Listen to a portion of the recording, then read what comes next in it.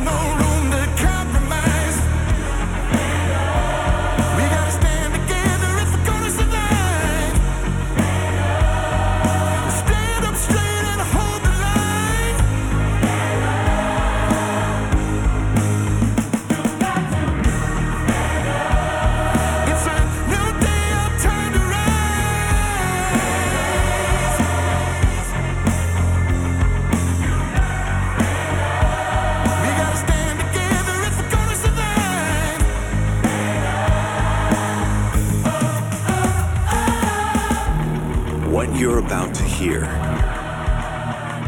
is the fusion of entertainment and enlightenment. This is the Glenn Beck Program. Hello, America. There's a lot going on. Joe Biden is on his way to Israel. He'll be there tomorrow just in time to delay any kind of escalation of anything. Is this really to help Israel or is this to hurt Israel? We'll have more on that insanity, including the insanity of what's going on in Washington. Jim Jordan is up for election today. It requires the House Republicans to get their crap together and actually come together and do what's right for the country. Quickly, let me give you some names of the undecided. If this is your congressman in your state, call them. David Joyce, Ohio. Steve Womack, Arkansas. Blake Moore, Utah. Jen Kiggins in Virginia. Lori Chavez DeRemer in Oregon. Andrew Garabino and Juan Ciscomani as well, New York and Arizona. Jake Elzy from Texas. Nick Lalata and Anthony D'Esposito of New York, still undecided as well. There's a bunch, too, that have said no. We can give you those names maybe later on in the program. I got to tell you, Chip Roy's going to be with us here in a second. We just did a survey. When we ask you to call Congress, do you call Congress? It was about 40% said yes. Now, that's a lot different than it used to be. Do you think calling your member of Congress actually makes a difference? Out of 2,000 votes, over half of them said no, I really don't. Do you think your congressman or congresswoman represents you? 1,141 said no, 320 said yes. You've got to get on the phone with Congress today. This is a breaking point. If the Republicans don't elect Jim Jordan today, God only knows what we're going to get. Thanks a lot, Mr. Gates. Appreciate it. No, seriously. Have a frickin' plan before you blow things up. Call your congressman. Now, we're going to switch gears quickly for about 20 minutes. I got to tell you, give you an update on what's happening in the rest of the world in 60 seconds. First, your dog cares about you. Of course he does. I mean, he's your dog. He cares about you. And you know that because you would have gotten a cat if you wanted an animal that didn't care about you. Anyway, the feeling goes both ways, I know. You can feed your dog the very best. Even with kibble food, whatever you're feeding your dog, just put Rough Greens on top of it. And it has all of the vitamins and nutrients and probiotics that your dog needs. Not a dog food, it's a supplement developed by naturopathic Dr. Dennis Black that you sprinkle on the dog's food and you get the first trial bag free. Just pay for shipping. Call 833-GLEN-33. That's 833-GLENN-33. Call Rough Greens today. Okay. Well, I guess let me start with this. Most Americans today, this is a new study, shows the cost of groceries, gas, and just keeping a roof over your head is the main priority. A new study shows the worry about retirement is now a thing of the past not because it's far off or, I've already got my retirement taken care of, but rather they don't even see it on the horizon anymore.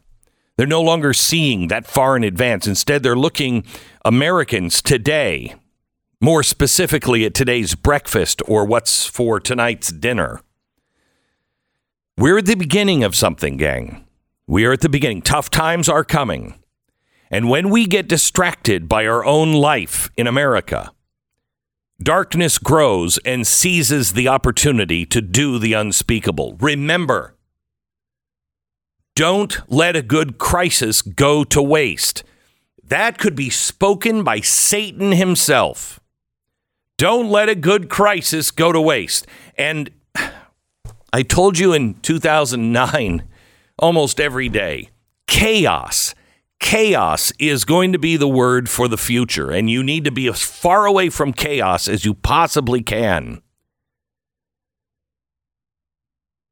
And chaos causes people to turn away. When the world shut down for COVID, what happened?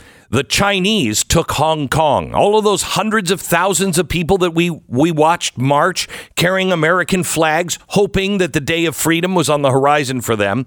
They didn't know at the time that the Wuhan virus brew was bubbling up and being worked on by the same government that was taking pictures of each of them and finding out who they were. As China forced the rest of the world into lockdown, as they were literally welding their people into their homes and sending drones to tell those trapped to fight the demons inside of you that tells you you should be free. While all of that was happening, we turned inward. We logically worried about ourselves, our job, our business, most of all, our loved ones. That's normal. That's why I tell you to prepare now, because those times are coming and they're going to be harder. As the government lies continued both here and in China, as they lied and distracted us and the rest of the world, the Chinese government was not distracted. Our government wasn't distracted. As to never let a crisis go to waste, they went door to door and they found the leaders of that freedom movement in Hong Kong.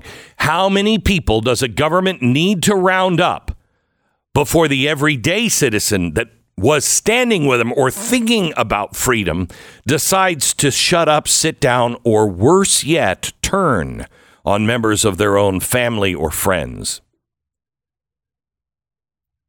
We've seen this cycle before. It swept the world about 100 years ago. All for the good of the collective. All for science. Eugenics. A new world. Scientifically born. Good Germans sat down, said nothing, because they were worried about the food on their table.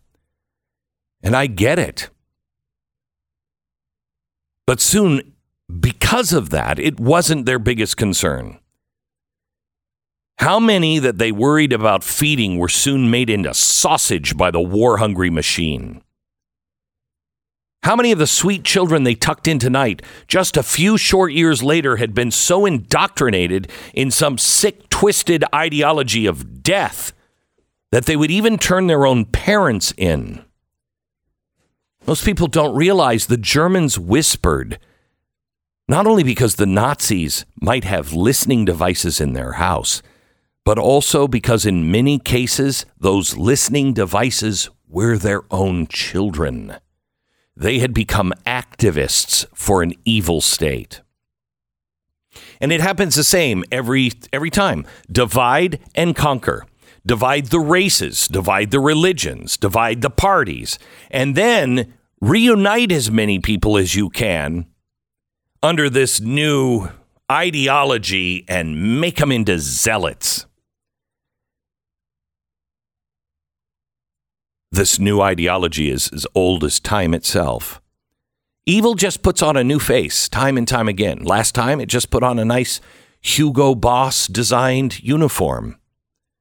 And it convinces a new generation that doesn't remember the past, the conflict, the chaos, the poverty that system creates and then exploits is enough to keep most people busy and not looking up or forward. I want to talk to you today about entering this time period because we are here. And may I ask, are we already tired of the news of Hamas and Israel? Are we already done with that? I mean, Ukraine, in my opinion, is bad guys versus evil guys. I don't know who to pick because I don't see a good guy in sight on either side. But this one is truly good versus evil. And this one doesn't require us to fight the battle. We don't need to fight. They're not asking us to fight. They would just like some support when they fight. It's been over a week now, just about a week. And the world is going back to normal already. In the first few days, Israel didn't stand alone. The images and the atrocities were so clear that the world had a slap across the face and they woke up for a minute, sat up in bed. And then with breathtaking speed, normal assumptions are reasserting themselves. Is this just intellectual and moral laziness? Suddenly, all the politicians, news outlets, again, speaking the language of the cycle of violence and proportionality. Israel shouldn't go too far. What? What do you mean? There is no moral equivalence here. The sides are not equivalent. There is no symmetry here. There is no moral equivalence. There is no Israeli oppression in Gaza and no Israeli war crimes. Not that they're perfect. They're not perfect. We're not perfect. Nobody's perfect. There's plenty of misery to go around. And there are plenty of war crimes. And there's one reason. Because there is plenty of Hamas. We all know how Biden economics have really turned this place around, right? Right? Aren't you feeling the glory of Biden economics? What do you think Hamas does?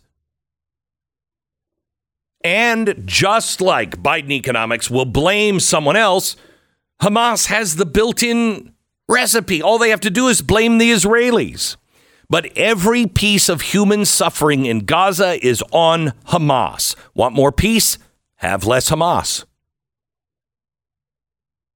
I don't know anybody that has a bloodlust to have more innocent casualties. But you know what? You can't go into another country and kill people's moms, dads, their children, and then hide behind your own children. Your babies are going to get hurt. And that's on Hamas. That's not on Israel. Every innocent harmed in Gaza is on Hamas. Israel is exactly like us. We do ridiculously expensive things. Do you know how much our missiles cost? Do you know how much our bombs cost? Because they're all smart. They all have computers. They all have cameras to be used once and then destroyed.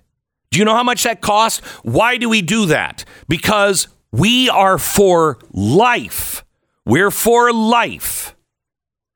That's what never again really means. Life.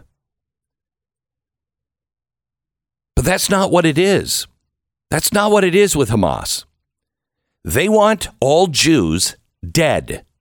They want to wash the world in Jewish blood and then our blood. That is the highest aspiration for their children. A martyr's death, preferably with a side of dead babies, apparently.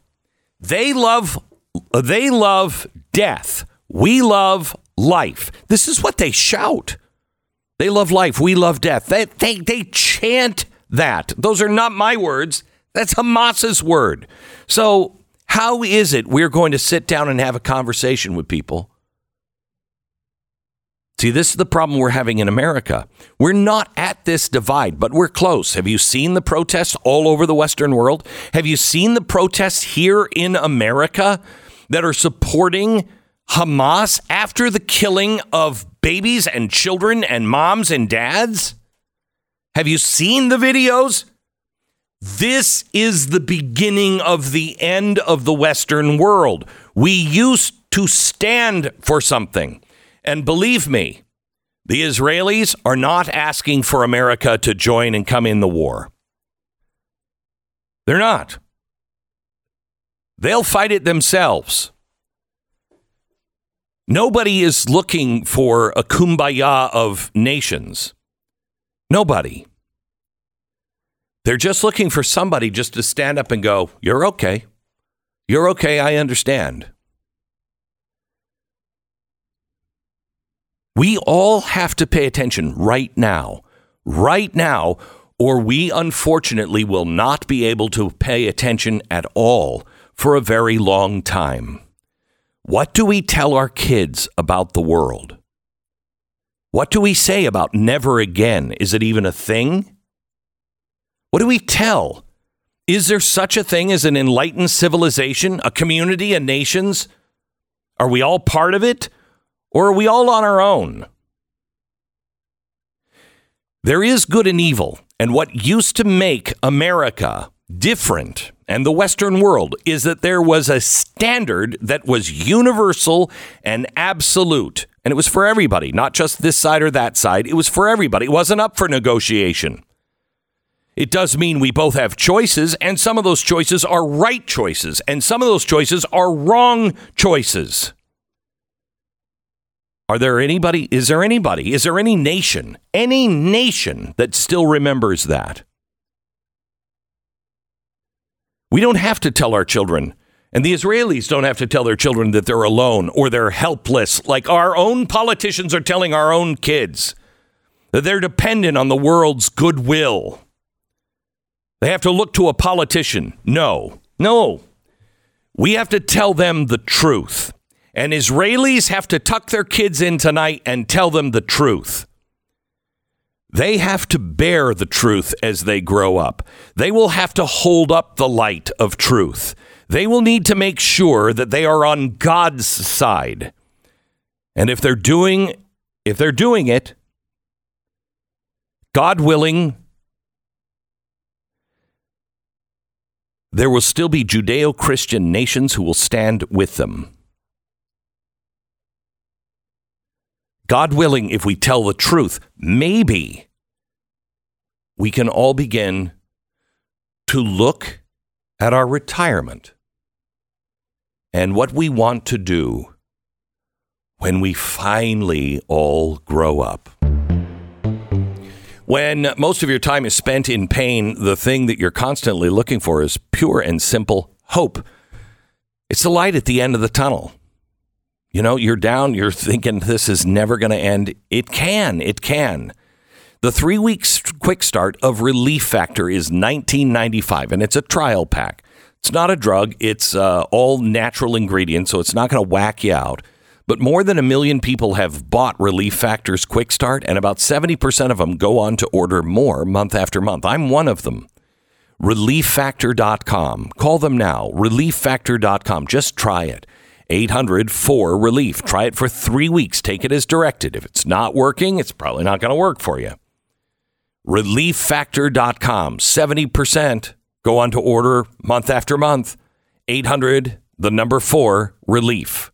Get out of pain. Get your life back. Relief Factor. Feel the difference. 10 seconds. Station ID.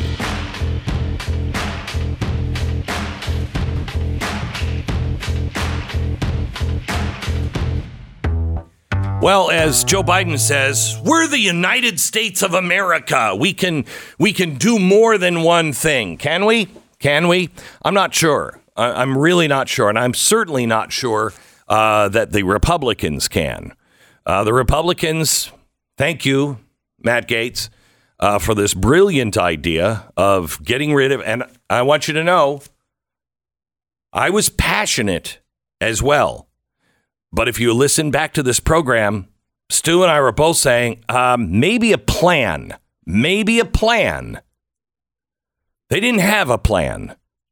And now, today, might be the last chance to get somebody decent as Speaker of the House.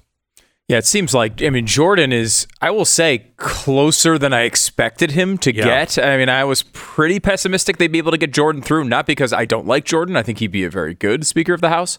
But just a lot of people don't like him, and again, it's a lot of the people I don't like that don't like him, I know. But again, they have their votes. These are real people in the conference that you have to deal with. Stop being in third grade. I don't care if you like somebody or not. I really don't. I don't care if you like them. You're not going to go through life liking everybody. And stop thinking it's third grade and, well, I'm not going to give you my vote because I don't know you. Good heavens, grow up. The country is at stake. I want you to call your congressman today, this morning. They vote at noon Eastern time. I want you to call your congressman and say, what the hell are you doing? If you lose the House, if you compromise and give us some panty-ass wussy who's in bed with the Democrats, you're done. And I will take every dollar I have to fund competitors against you. I will campaign. I'll make signs. I'll put them in the yard. I will campaign against you. I will not forget. That's what I would say. But I would say it with a much more reasonable tone, but make sure they understand. You're done with me. And I and my friends will campaign against you. You vote for Jim Jordan today. Vote for Jim Jordan. Otherwise, what's your plan? The Democrats? The Glenn Beck Program. Well, we're going to get somebody on less passionate than I am on this. Chip Roy is joining us in just a minute. Out of the tragedy of 9/11, Tunnel to Towers Foundation rose like a phoenix from the ashes, and it's been delivering on its promise at the time to do good and never forget the sacrifice of America's greatest heroes, the people who put their lives on the line to protect our country and our communities, police officers, firemen, and those in the service. I want to tell you about Sergeant Dustin DeMonte. He's from Bristol, Connecticut, fatally shot in a domestic violence incident. He left behind 2 children and a wife pregnant with their 3rd child. This is a family member of my wife. I don't remember how we're related, but we found out through Facebook and that this happened. And she was like, my gosh, that's my family. And you know when we found out? After the Tunnel to Towers Foundation had already taken their house. And it was days after the shooting. It's a remarkable organization. If you have $11 a month, could you donate $11 a month to Tunnel to Towers at T2T.org? That's T2T.org. BlazeTV.com/Glenn. Promo code is Glenn. You'll save $10 off your subscription to Blaze TV. Chip Roy coming up.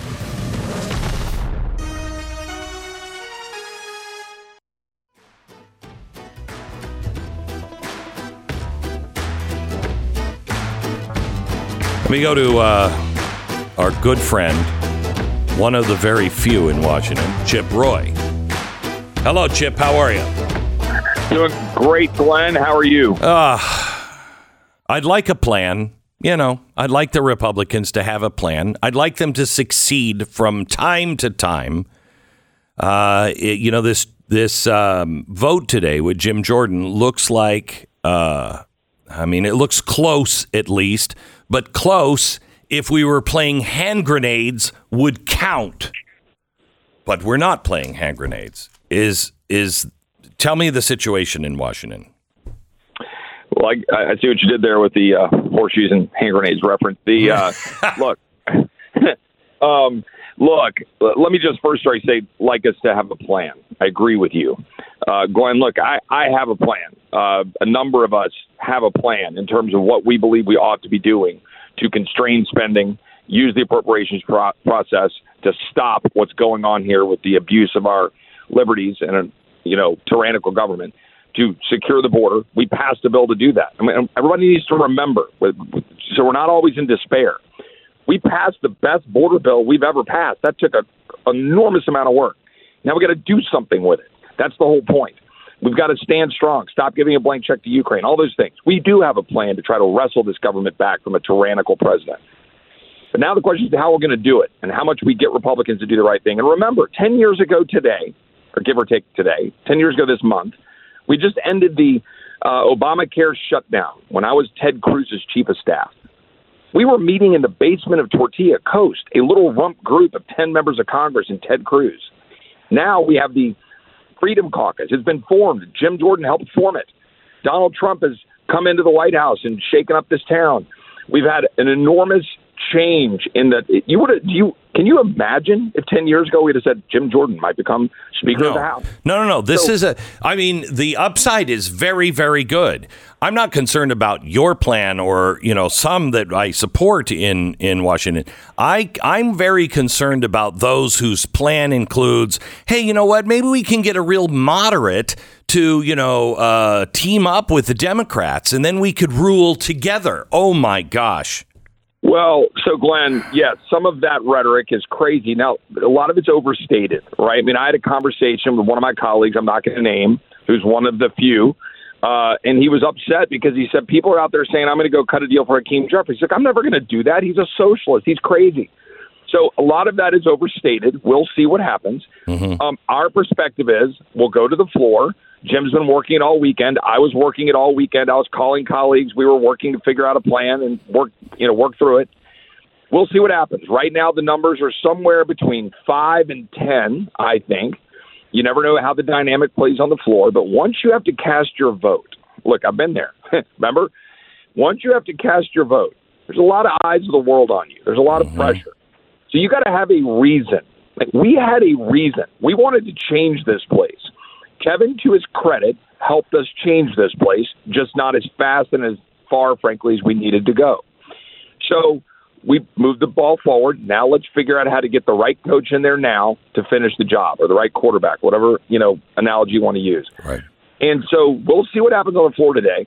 I think it's going to be somewhere around 8 to 10-ish in the first round.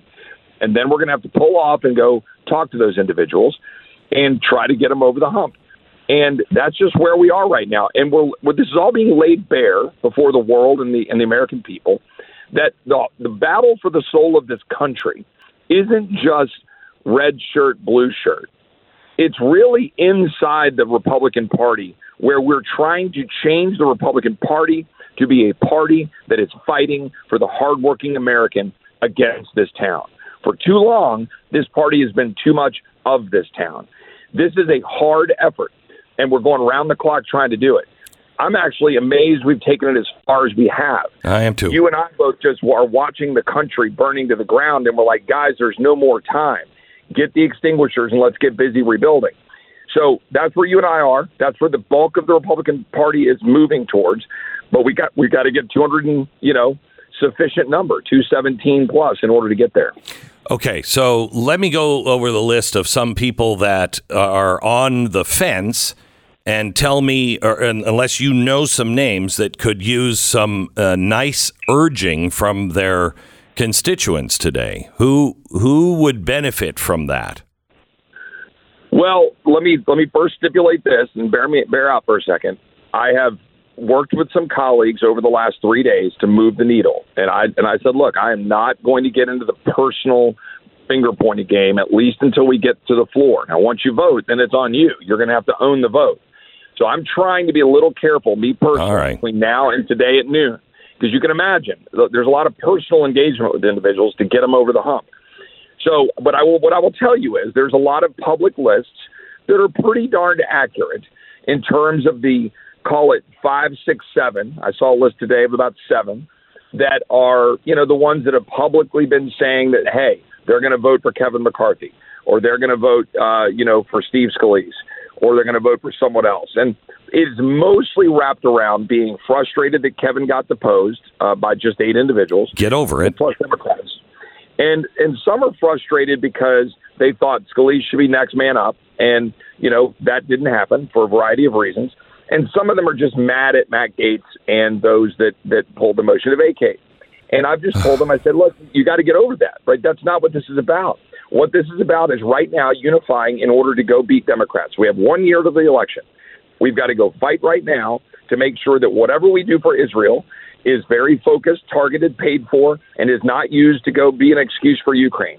We've got to go right now, make sure that we go fight to secure the border. We got to go right now, make sure that they're not going to do a blank check to Ukraine. We got to go right now, fight to hold spending in check and hold this administration accountable. There are 1,000 things for us to be focusing on, and internecine party skirmishes is not one of them. This is a tough thing. Let's get there, and let's go unite for the American people. That is my message right now between now and people voting. Now, once people vote, they got to answer for it. They got to explain why. And it ain't good enough to say, I don't like Matt Gaetz and I'm mad. You got to have a reason. What is your reason? What are you doing? Why is Jim Jordan not the guy right now to help us unite to beat Democrats? That's the question we should be asking every single member who does not vote for Jim at, whatever it's going to be, noon Eastern. Okay.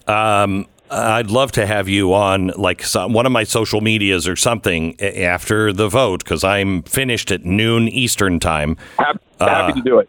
Okay, good. I'll have somebody reach out. We'll set it up. If then their votes are on their own heads, and let's mobilize people. Absolutely, and Glenn, we'll be happy to do it and talk about it. And look, everybody out there, though, I can tell you this: call your member of Congress and make sure they're supporting Jim Jordan. Light up the phones all day today, and make sure that your voices are heard. Okay. Thank you, Chip. I appreciate it. We'll talk again soon. God bless you. One of the good guys, and there's lots of them. There are actually more than ever. I mean, think of this. If Jim Jordan gets in today, everybody said the Tea Party was dead. Everybody said the constitutionalist was dead, and the Republicans have done everything to kill it. But think of this. Having Jim Jordan as the Speaker of the House, what could get done? What could get done, America? This is not politics as usual. And if it becomes that, then we hold Jim Jordan's feet to the fire. But this is not politics as usual. This is a game-changing opportunity. And I will say, what he can get done is limited, right? They just have the House. They don't have the Senate. They don't have the... Correct. But at least the House would be moving things forward. Number one, yes. Number two, one of the things they can do are these investigations. And I don't know that there is a better person on the investigation part of this that you would want in control than Jim Jordan. Yes. I mean, he is the guy who's going to be a junkyard dog going after every little bit of this. And that means you can shut the money off for the FBI. You can shut the money off for the IRS. If you have the House, you at least have a fight. You at least have a horse in the game. Without that, you got nothing. And I'm sick and tired of the, we're going to do this as soon as we get the House, the Senate, and the White House. No, do something with what you have. Do something. That's how you get, at least in my business, if somebody has something and they're doing and they have the least amount of stuff, but all of a sudden they're doing incredible stuff, I then give them more resources to do more. What we do, we have a bunch of people that are like, yeah, I need those resources before I can do anything. That's not the way the world works now. Okay, it's not. You show me what you can do, and then I'll give you a few more resources. Then show me what you can do, and then I'll give you a few more resources. Enough of this. Call your House member today. make sure they're voting for Jim Jordan. This is historic if it happens. Absolutely historic. And it will change everything. And Gates, you will have played Russian roulette, but neither of us got our head blown off. And the country lives to fight another day. And God bless you. It's a great analogy. Maybe not the best party game, but hey, if you both survive, well, great. Maybe things are going to be better. And they would be better with Jordan, I think. They would be. By the way, one of the congressmen that we mentioned at the beginning of the show, it is Siscomani from New York. He is a yes on Jim Jordan. So this just happened as we were talking this hour. He was undecided. He was undecided. He was one of the people that had not announced. He said he was going to announce Wednesday morning. True to his word, he did, and he has announced that he will vote for Jim Jordan. Good. Now I've looked at it. Can we do a little nerd math here first? Yeah. Okay, so 435 people in Congress, right? Normally, there are 2 vacant seats. You're at 433. You have to then subtract the people that are not going to be there for whatever reason. There's one guy that I know of who's going to be at a funeral. So that's at 432. You've got also some present votes that if someone votes present, it's going to change the math a little bit. Correct. But still, this still means as of right now, he needs to get to 217. That number could change to 216 or 215, depending on what goes on with the present votes or who shows up today. Right now, 221 Republicans. Now, one of them is at a funeral today. So you're at 220, really. Oh my gosh, you can only lose 3? He can lose 3. Now, he'll be back. So if they were that close, they could re-vote and he would vote on the right side. He wouldn't get through on the first vote. But you can really only lose 3 or 4, let's just say, is probably the real number long term. There seems to be about 7 who are saying no. And I mean, some of them will say, well, I'm going to meet with them today and we'll see if something changes. Stuff like that. But they are saying outwardly they are a no. There are another 4 to 6 that look like they're saying they're leaning no, but they won't say anything about how they're going to vote before the vote. But some of those are gettable. And I'll give you an example of this. Victoria Spartz, who we've had on the show, who's really, really good. She's very frustrated with the process and how this has worked. I get it. So am I. And it's an understandable. Now, Ms. Spartz, she's not the type that's just going to be won over. She's, very, very strong on stuff. Mm-hmm. She's very principled, and she believes the principle here is a problem. What she's saying publicly, however, is if Jordan does not have the votes, she's going to vote present. Okay. Now, why? Anyway, go ahead. We don't have time. Go ahead. The point being, though, that seems to say if he does have the votes, there's a chance she's going to vote for him. What her problem is just on how they basically, gone about this process. She's not against Jordan as a person. So you think in the situation where we've got a Speaker of the House, Jordan, on the line, she might come along. I mean, these are people that aren't necessarily definite no's. Quickly, give me the states. Just give me the states. The congressmen of states.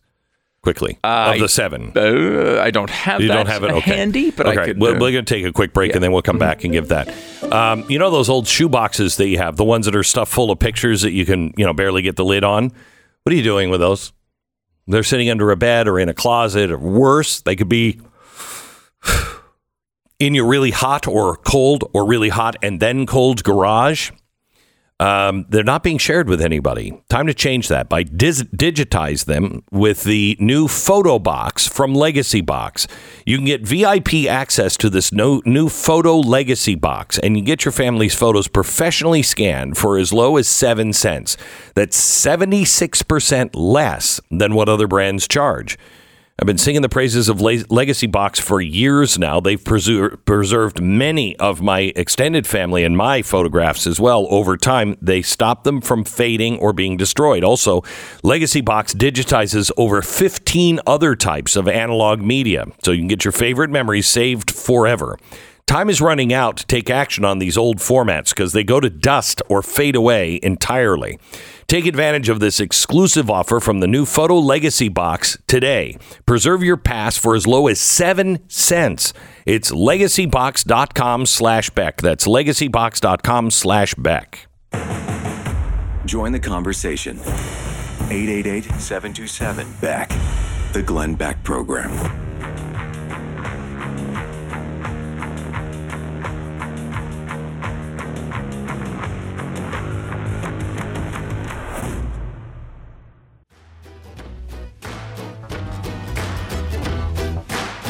Welcome to the Glenn Beck program. Okay, here are the people that you need to call that are on the fence or voting against. Yeah, let's look at the no's because you need no's, not just the fence people. Okay. Mario Diaz-Balart from Florida won't vote for Jordan.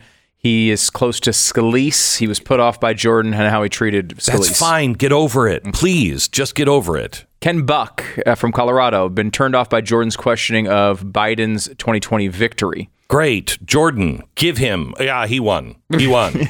Just say it. He won. John Rutherford says he's casting his vote for McCarthy. He's not running. Okay. Don Bacon says he'll vote for McCarthy on the first ballot. Bacon said he left open the possibility that he could vote for someone else on a later ballot. Okay. Get over it. McCarthy's not running. Mike Lawler says he will vote for McCarthy's from New York. Okay, you're going to lose. Let's have a winning attitude. Lawler also said he won't be the deciding vote against Jordan. That's good. Important. Carlos Jimenez from Florida still backing McCarthy. Mike Kelly voting for Scalise. Marionette Miller Meeks from Iowa says she's undecided, but privately suggested she's a no, according to Punchbowl News, by the way. Please call these Congress people and just say, please, I understand you have differences. Please put the country first. Vote for Jim Jordan. Please. The Glenn Beck Program. I want to talk to you a little bit about cleaning your guns. Barrel Buddy is a new sponsor of ours, and I found Barrel Buddy, I don't know, a year ago or something. We were up at the ranch and we were cleaning, and a friend had sent me some Barrel Buddies, and my wife is like, "You're not cleaning the gun in the house." I'm like, "Honey, we just want to sit at the kitchen." "You're not cleaning it in the house. It makes a mess." Okay.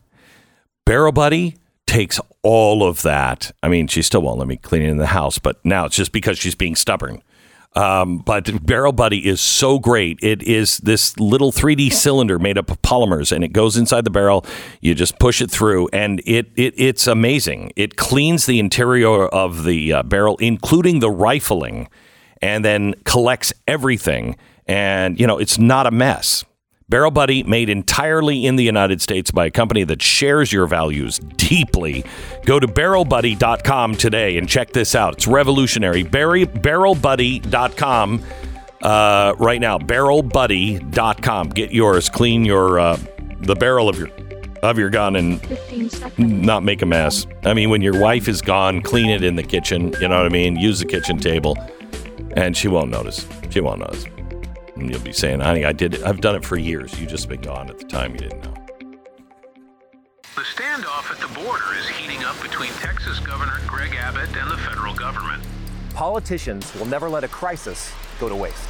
We have been invaded. The crisis is being used by Republicans as a photo op, by the Democrats to expand their voting base. More than 85% of everybody reaching the border is coming in. That's the definition of an open border.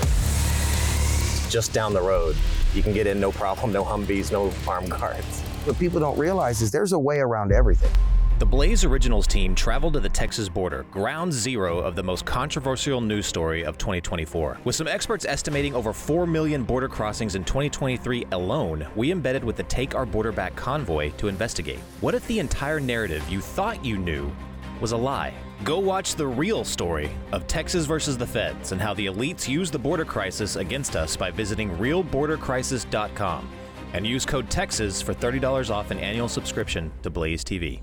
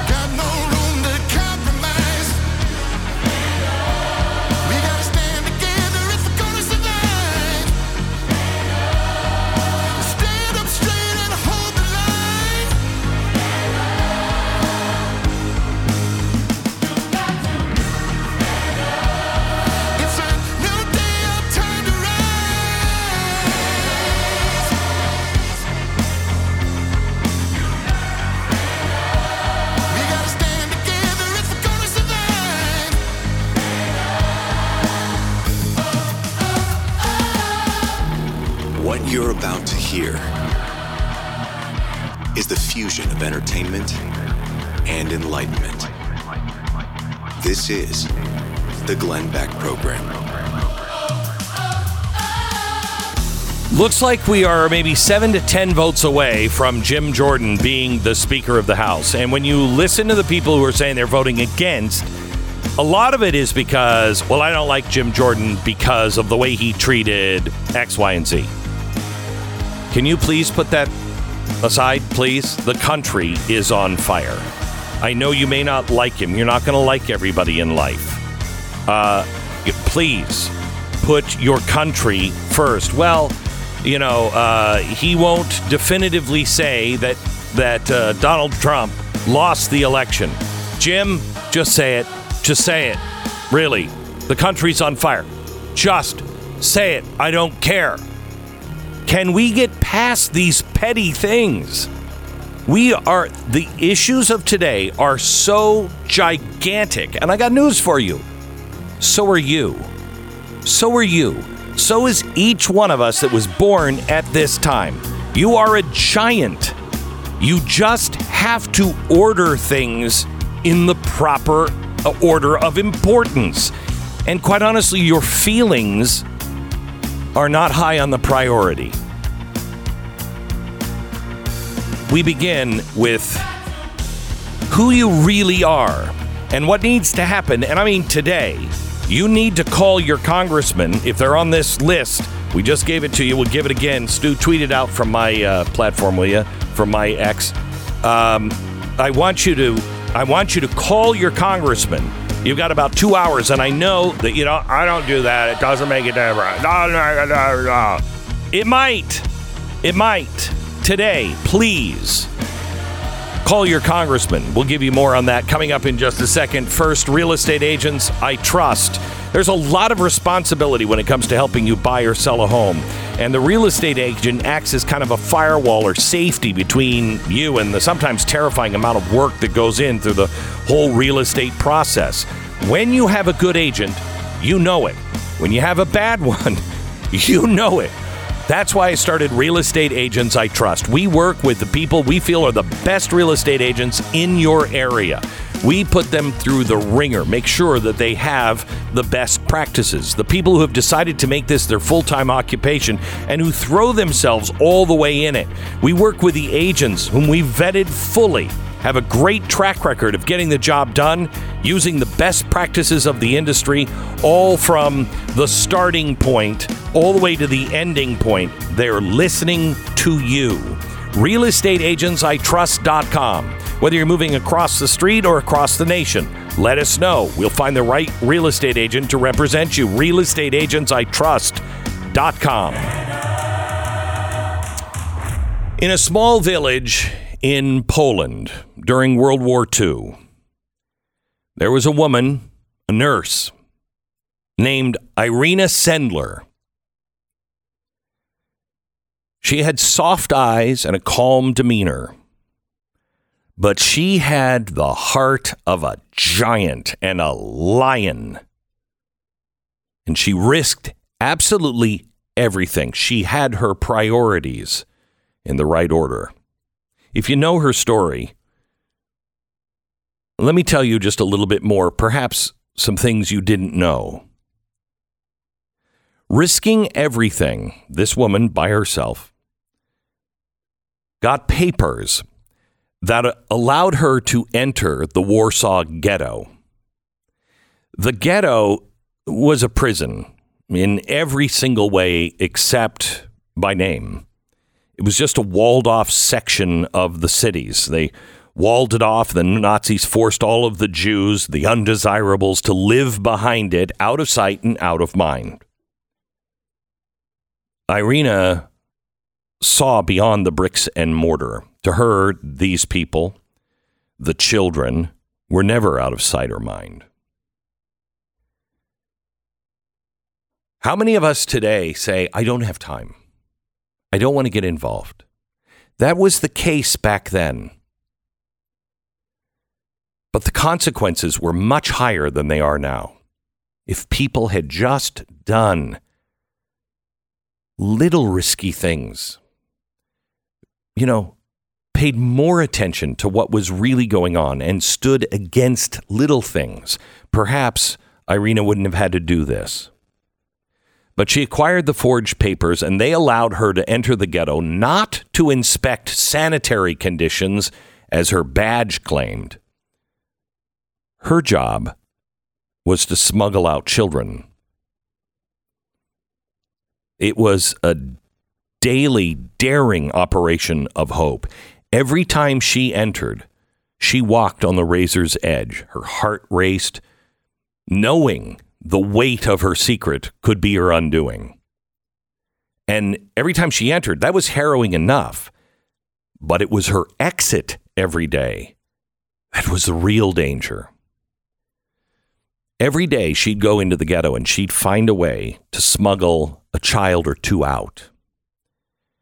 She would smuggle them out in a toolbox, in a bag, sometimes beneath a tram or an ambulance. She carefully selected a network, and she managed to save 2,500 children from certain death, one child at a time. Imagine.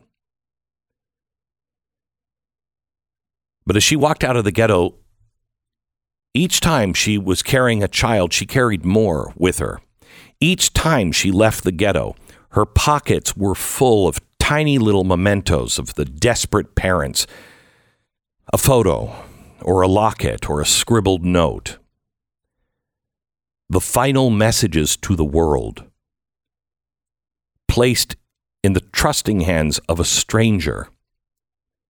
She kept all of those hidden in a place she only knew about. The Gestapo eventually caught wind of her deeds. There was rumors of an angel that was helping, and they were too loud to be ignored. You see, evil has its plans, and it will go after every angel, because every angel disrupts its chaos, its evil, and its mission, in this case, to liquidate every Jew on earth. They found the angel. The Gestapo captured and tortured her. They needed her to talk. They needed her secrets. How? Who? Why? They broke her legs. They broke her feet. Even under intense pain, she never revealed the identities of the children she saved or any of the collaborators. She never revealed any of the secrets she held personally. Oh, had they only known just that one secret, how different things might have been. Her friends, believe it or not, managed to bribe her way out of her execution. They get her out.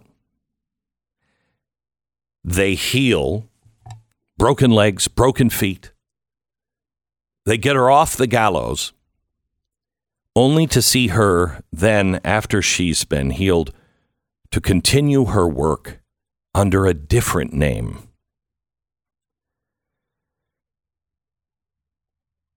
We can't relate to it here like they can over in Europe. Communities never really healed. We're much more like children in America. We're much more trusting of our neighbors and our government because we've never had it really turn on us before. We've never, until recently, had neighbors actually spy on one another and turn each other in. It wasn't until COVID. Those scars are left on Europe. They were left on Irina, physical and deep within her soul. Post-war Poland tried to move on, but now the communists were in. And the memories lingered like an unending winter. Irina was celebrated by many, but she kept her most profound secret locked away. It wasn't until later when a tattered old diary surfaced. Its pages were yellowed with time. It wasn't her diary. It actually belonged to a child that she had kept hidden as she rescued others and hid others. The pages were filled with sketches of the tiny attic hideout. It's full of nightmares and dreams of freedoms. You can almost hear in reading it the hushed lullabies sung in the dark, feel the cold gusts through the attic floorboards, and the sense of the unspoken understanding between the two lives in this diary, intertwined in a web of secrets and sacrifices and unsung heroics.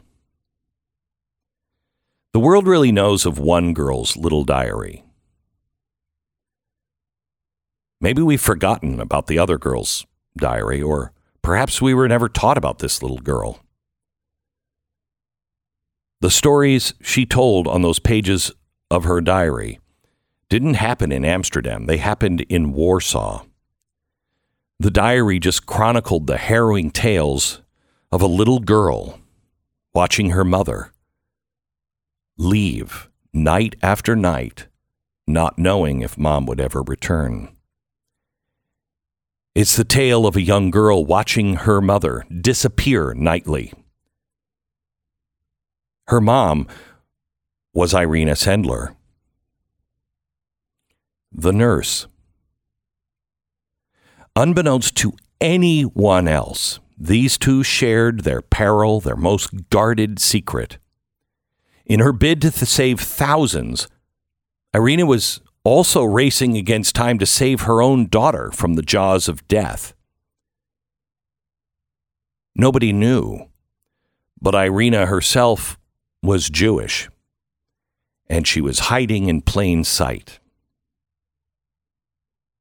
All of those years, she wasn't just saving the children of others. She also knew the importance of keeping her own heritage, her own daughter, and at that time, the importance of keeping it secret. In the pages of that diary are all the trinkets and the photos and the lockets of hair, the silent promises from parents to children, each item a desperate plea. Remember me.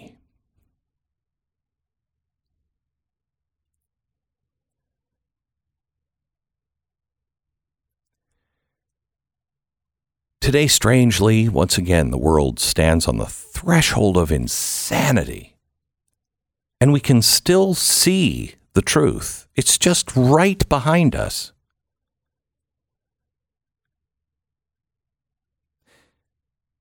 And we teeter on the edge.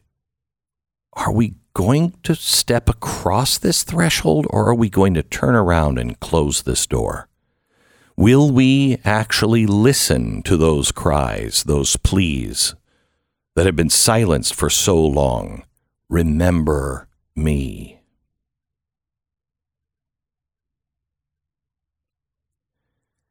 Most people don't even remember her name. Most people are long forgotten, and we memorize the names of great generals and battles and dates, but we really don't know their story. Her story is not really, her name is not really important. Her story is what matters. Her story is what will inspire others. There's no big statue of Irina. There's just a simple tree now planted in her honor in Jerusalem that bears the testament to a life dedicated to standing up and just doing the next right thing. Never again is now. American Financing, NMLS 182334, www.nmlsconsumeraccess.org. Holidays are coming up.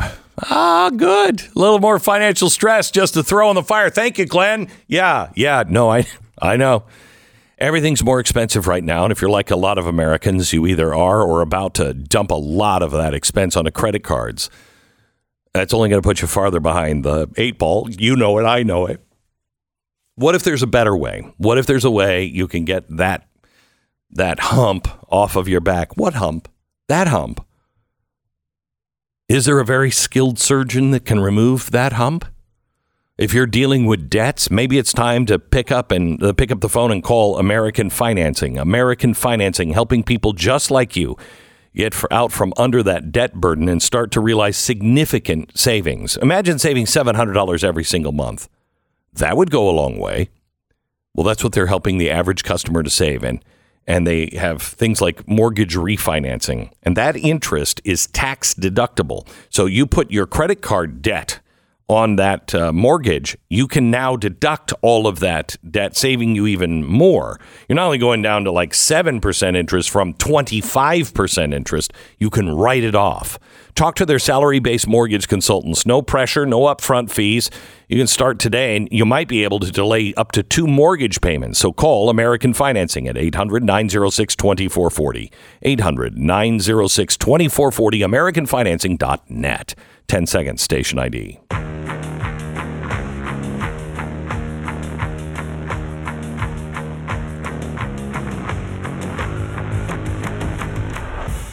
You know, we get busy. We stop looking at things.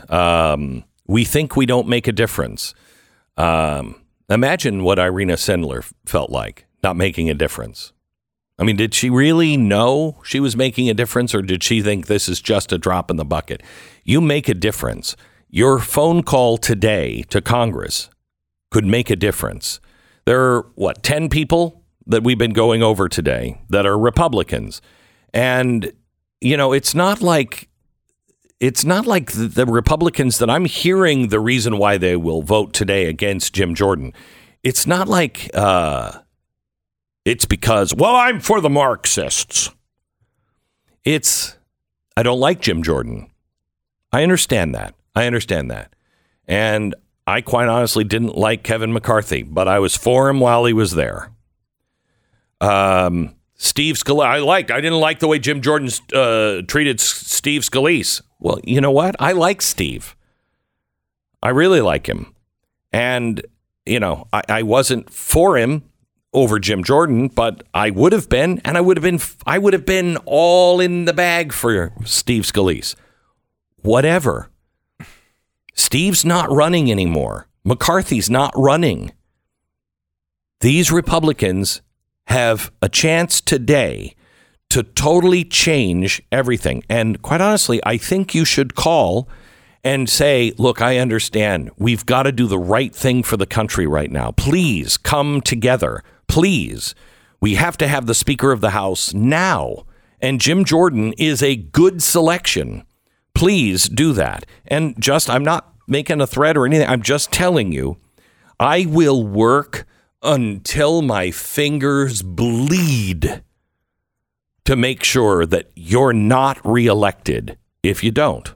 If you stop this vote, if you're one of the 7 or the 10 that stop this, I want you to know you're replaceable.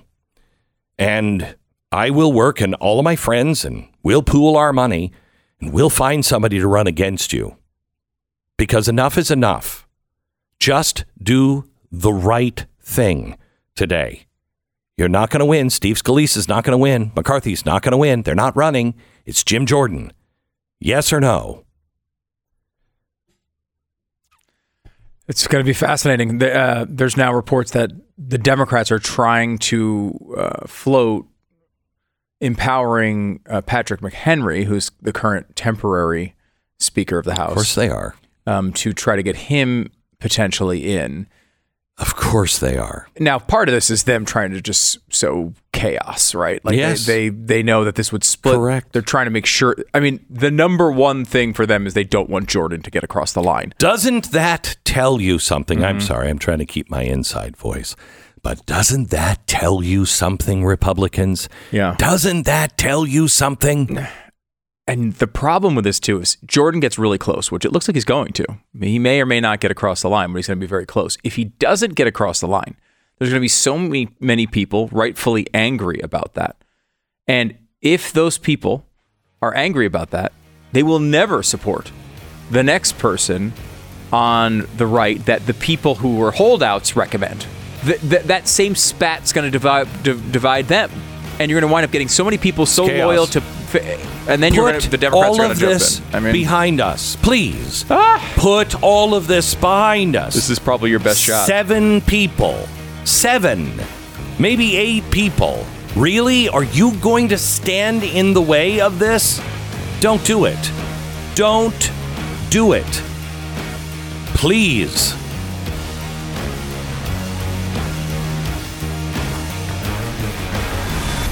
The Glenn Beck Program. Don't make me spend all of the election time making sure you're unseated. Don't do it.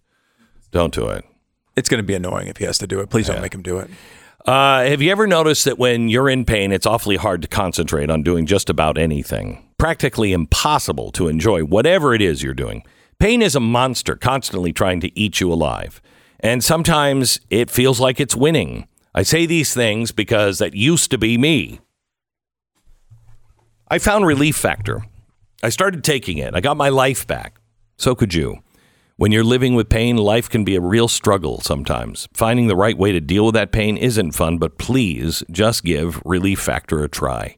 It's not going to whack you out. It was developed by doctors. It's 100% natural, and it's going to hit your inflammation in your body from 4 different directions. Ibuprofen only uses 1.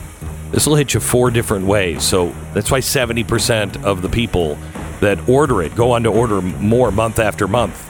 It's like me. It works. I'm shocked. ReliefFactor.com. Call 800-4-RELIEF, 800-4-RELIEF, or ReliefFactor.com. During the vote, I'm going to go live on YouTube.com/StuDoesAmerica and walk you through each person who comes in yes and yeah, no. Make sure to check it out.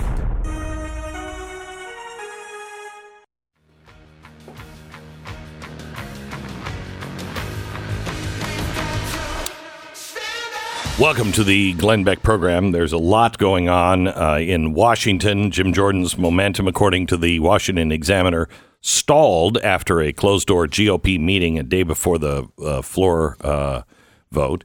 However, it is looking very close today. We'll see. There were 55 Republicans who vowed to vote against him, and now we're down to maybe 10. Something like that, Stu? Yeah, I mean, it depends. You know, Chip Roy just said he thought it was going to be around 8 to 10 in this first vote, which is too much. He can't win with 8 to 10 correct defecting. However, some of those might be winnable. I think I've seen, I mean, what I'm looking at in my list here is I think there's about 7 that I think I'm relatively confident are no's. But are they winnable? Can you go to them and say, hey, we'll do X, Y, and Z for you? This is what McCarthy had to do. And McCarthy took a lot of criticism for saying, well, you gave Matt Gaetz the possibility of overturning your speakership with 1 vote. That's what he had to do to get the job. Frankly, and like, look, it's okay. You know, if that's what you want to do. The deal. You got to do the deal if you want to get the job. So you want to move this along. So let me move it to across the town of Washington over to the White House. The president is headed on over to Israel. Now, if I recall, there were times the president didn't go to disaster areas because, well, he would just get in the way. A presidential visit would get in the way. This is a war zone he's going into now. I am not convinced of the innocence of this. I think it is more of a delay tactic. Keep Israel from going in and really decimating things and finishing the job, but I'm pessimistic and a little jaded on the politicians, especially on the left when it comes to Israel. Jason Buttrill is with us, and he has the latest on what is happening in Israel. How come we haven't seen Israel go in? We thought we were going to see it this weekend, really go in and with troops and just go through Gaza. I've seen a lot of people talk about how they don't think that the ground invasion is likely anymore. And that's not how I read the situation on the ground at all. This is an unprecedented situation that Israel is now in. So not only do they have the pressure campaign from the Biden administration, you know, their top main ally, which I can only imagine. Blinken was in a meeting with Netanyahu yesterday for, 8 hours. 8 hours. What can you imagine the threats that are probably getting lobbed across the table there? They do not want this ground invasion to happen. It is a humanitarian disaster. It absolutely will be. Good. Egypt can take care of it. Yeah, but did you see just now the king of Jordan this morning said, speaking on behalf of Jordanians and Egypt, that allowing Palestinian refugees from Gaza is a, quote, red line. They said it is a red line, and we know what the actors on the ground would do. Gee, well, I wonder what he's talking about there, because the last time this happened was in 1970, Glenn. 1970, after the Six-Day War, they allowed tons of Palestinian refugees in from the West Bank because there was nowhere for them to go, exactly like now. What happened? Instantly, the Palestinians kicked off a civil war in Jordan and even tried to assassinate the king of Jordan. And the Jordanians had to kick them out. They had to go to Lebanon. What happened in Lebanon after that? Well, gee, a civil war broke out in Lebanon. I mean, these are terrorists. It happens every time. The entire Arab world knows this. That's why the ground invasion has to happen. Has to. This has got to be, they have to be dismantled for good. So what are they fearing here? Because I know they are worried about a three-front war. One from the IRGC. You think it's going to happen? It's going to happen. From Syria, that's Iran, the IRGC. Yes. Then you have Hezbollah from the north, which is Lebanon. Yep. And they're already there on the border, right? They're taking pot shots. As we speak, they're taking pot shots. And then you have, Gaza. Yeah. And that is down on the south towards Egypt. Right. And so that is why this is so complicated. What Israel has been engaged in since the terror attack happened on last Saturday is they have been doing shaping operations. So basically what that means is they're taking out units along the border. They're shaping their route of attack once they go into Gaza, which is going to be a sniper paradise in Gaza. That's going to be very deadly, the worst kind of combat there is. So even if you take 200,000 troops into Gaza, which is a relatively small place, that might not even be enough. It's going to be a very, very hard fight. But shaping operations take time. Massing troops along 3 different fronts, I mean, that's colossal. I mean, and for the idea, Israel is a small country. I mean, we have more Jews in the United States than are actually in Israel. They just don't have the people. So it's going to take a lot of prayer. It's going to take a lot of strategy and smart thinking to pull all of this off. But just think about that in that context, how difficult that's going to be, how imperative it is for them to do this. And then you're getting the full court pressure from the Biden administration. It's insane. I don't think Israel's going to listen to us or anybody else, are they? I hope not. I mean, look, here's the thing. Jews are expelled from every country, except for this one, every country they ever are in. There is always a program or a Holocaust wherever they are. Mm-hmm. They are either put into a ghetto or exterminated. That's the reason Israel exists. Yes. No longer do they have to have permission to defend themselves. Jews have a right to live. I know that's a crazy concept, but I have the T-shirt. Jews have a right to live, and they have a right to defend themselves, period. And if that's the way they want to defend themselves, I'm with them. I'm no longer buying into the bull crap that, well, they want a 2-state solution. No, they don't. No, they don't. No, they don't. They had the opportunity multiple times. They always turn it down. They want the destruction of Israel and the Jews. Period. But doesn't it say in the Hamas charter very specifically, we desire a 2-state solution? No, it's weird. Oh, it doesn't? It says just the opposite. Oh, okay. Oh, Allah, tell us where the Jew is hiding behind the tree or the rock so we can kill them. Oh, yeah. So it's got that going. And eventually the rocks, if I'm not mistaken, are going to actually yell out, there's a Jew behind me. Yes, which is that's in the charter as well. Yeah, so that's really good. So yesterday, Iran was crazy. Crazier than they usually are. Some of their official communications are, let's just say, getting a bit odd. Yes. Talking about, and again, this is official statements about the final battle of God is upon us. That's a little alarming. but it also shows that Israel's enemies, our enemies, see this in clearly a different. It's not just a geopolitical like situation from them. It's not a humanitarian situation for them. I don't understand how everybody in the media can look at somebody who says, I believe that America was a God-inspired place. And they go, religious zealot, they're going to kill us all. And they can listen to these clerics who say the final battle of time is here. And we will wash the world in the blood of the Israeli Holocaust. We will use the fire of the Islamic fury to wash the world in blood. And everybody's like, yeah, they don't mean it. Maybe we give them how about we build apartments for them? Pallets of cash. Let's give them maybe. It's crazy. It's insane. Yeah, and that wasn't the only communication that they were throwing out. They were also throwing out from their diplomatic channels that the state of Israel needs to heed the warnings that they have been. And this was all. Okay, so what does that mean to you, as a former intel guy? What does that say to you? Well, initially, I think that means heavy IRGC involvement. That will also mean Shiite militias that are all throughout the Middle East doing God knows what, but they do have a plan. I think that could progress towards closing down the two straits that are in the Middle East. That puts gas at $10 a gallon. What is the United States' role then? Israel's not going to ask for our help militarily. They're not going to do it. They're fully capable. We don't have to intervene. We'll probably have to intervene then.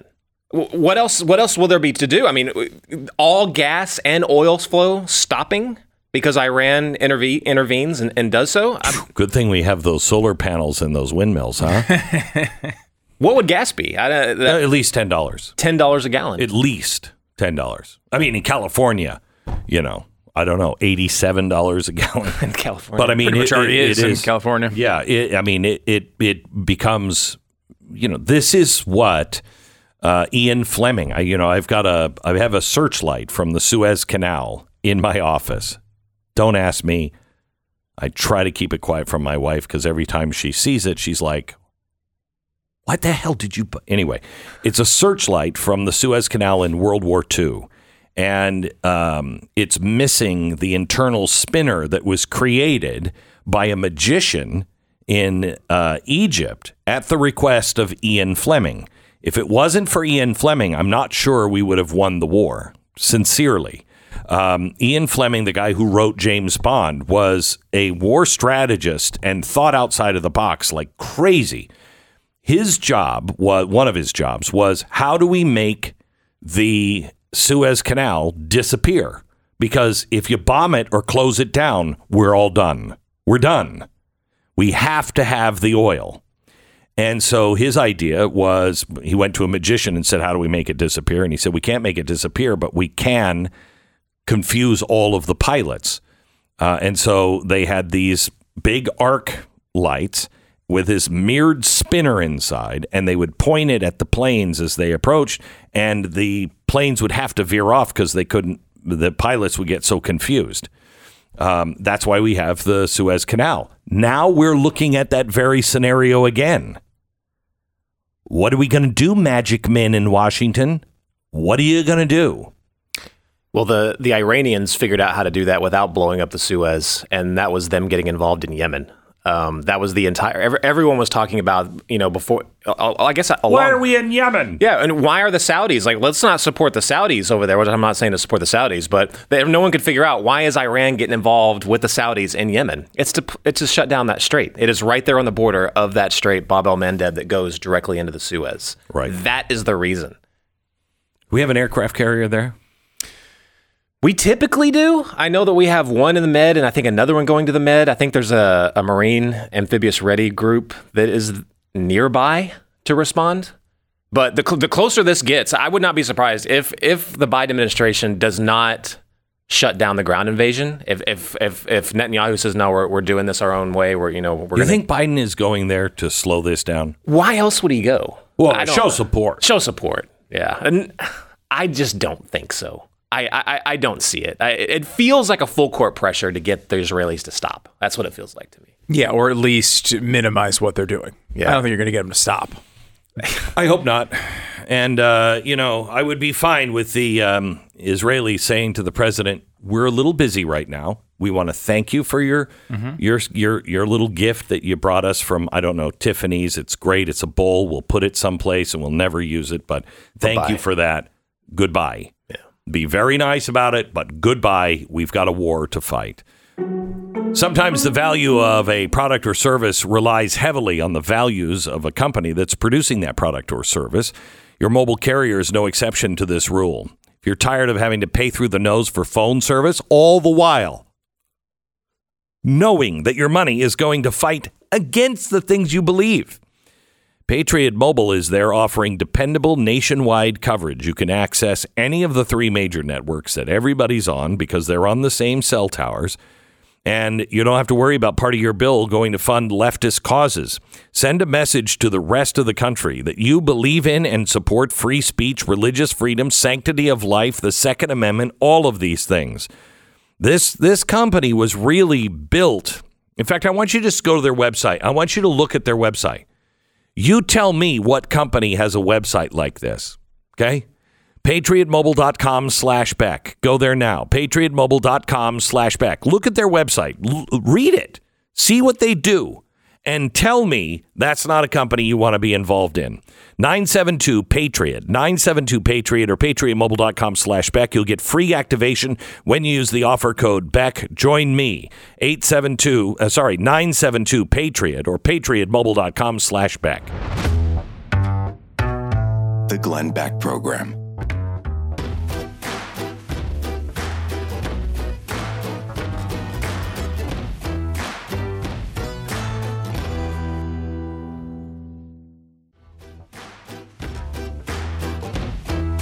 Welcome to the Glenn Beck program. We are carefully watching the vote that is about an hour away in Washington, D.C. I got me a spreadsheet here, Glenn. Good. I'm working on it as we speak. It's 23 names right now that are questionable, no's, maybes. I'm away for the day. I'm picking up my kids at soccer practice, whatever the thing is. I'd like to be any place but there so I don't have to take a stance. Exactly.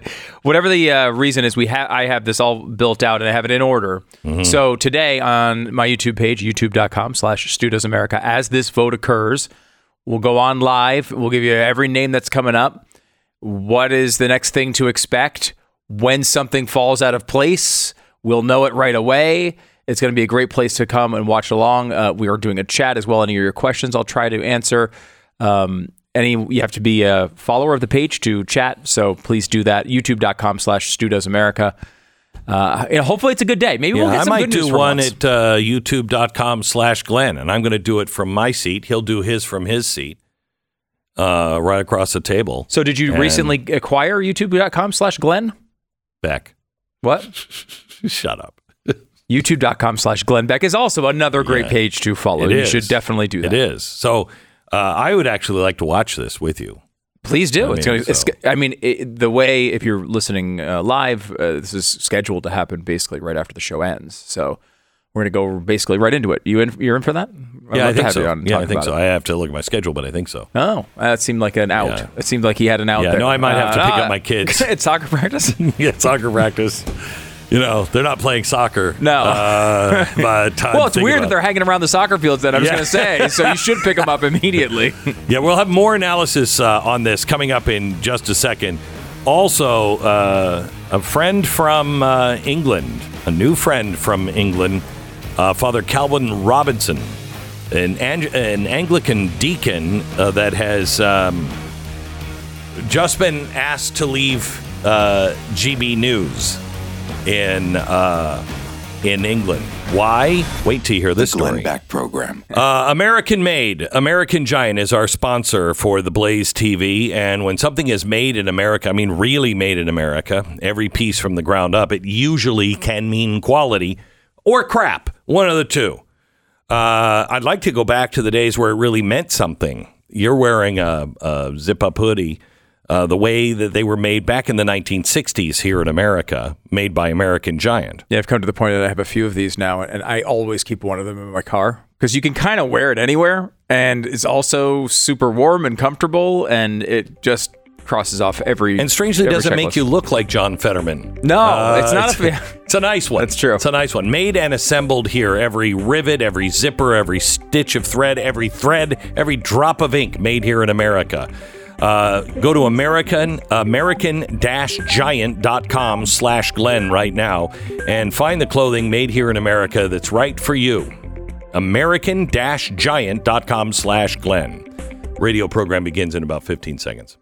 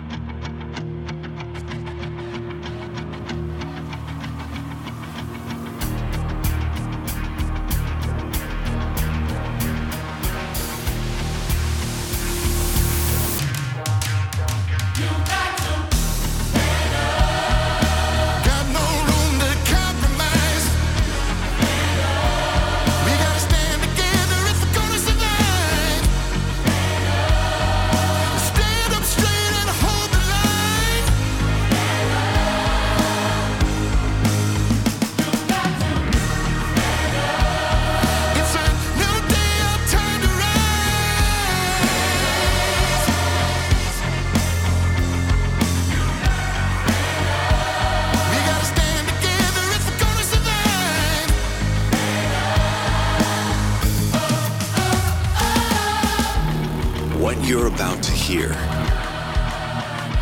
is the fusion of entertainment and enlightenment. This is the Glenn Beck Program. Hello, America. Welcome to the Glenn Beck Program. We are an hour away from possibly selecting a new Speaker of the House. Very important. Otherwise, I don't know. We fall into the hands of the Republicans who always have the great idea of, hey, why don't we work together with the left? Oh, my God. You can call your congressman right now, make sure they're voting for Jim Jordan, and put your personal differences aside, please, congressmen and women. Please, can you? I don't know. Whole world's on fire. Let's get something done. We'll have the update on that as we get closer. Also, Father Calvin Robinson is with us. He's an Anglican deacon, very outspoken in Great Britain, and just been told, shh, shut up, sit down. He's not. We'll talk to him in 60 seconds. First, let me tell you about LifeLock. Those cyber criminals, they're the best, aren't they, Stu? They're the best. They're working in their mom's basement or in Vlad's basement. I love them. Yeah, I love them. There's nothing better. Productive citizens. They can steal anything that belongs to you, including your name, your identity, all of it, your personal information. It's important to understand how cybercrime and identity theft are affecting your life. Equally important to realize that there are measures you can take to help keep it from happening. Nobody can stop everything, but I'm telling you, help protect what's yours with LifeLock by Norton. They're the best. Join now, save up to 25% off your first year with the promo code BECK. Call 1-800-LifeLock. That's 1-800-LifeLock, or head to lifelock.com. Use the promo code BECK. Save 25%. All right. Father Calvin Robinson, an Anglican deacon, is here to answer what the heck happened to Great Britain. Oh, my goodness. I wish I knew. In fact, I do know. How are you? Very well. How are you? Good. Welcome. Thank you for having me on. You bet. Welcome. I'm glad you're here.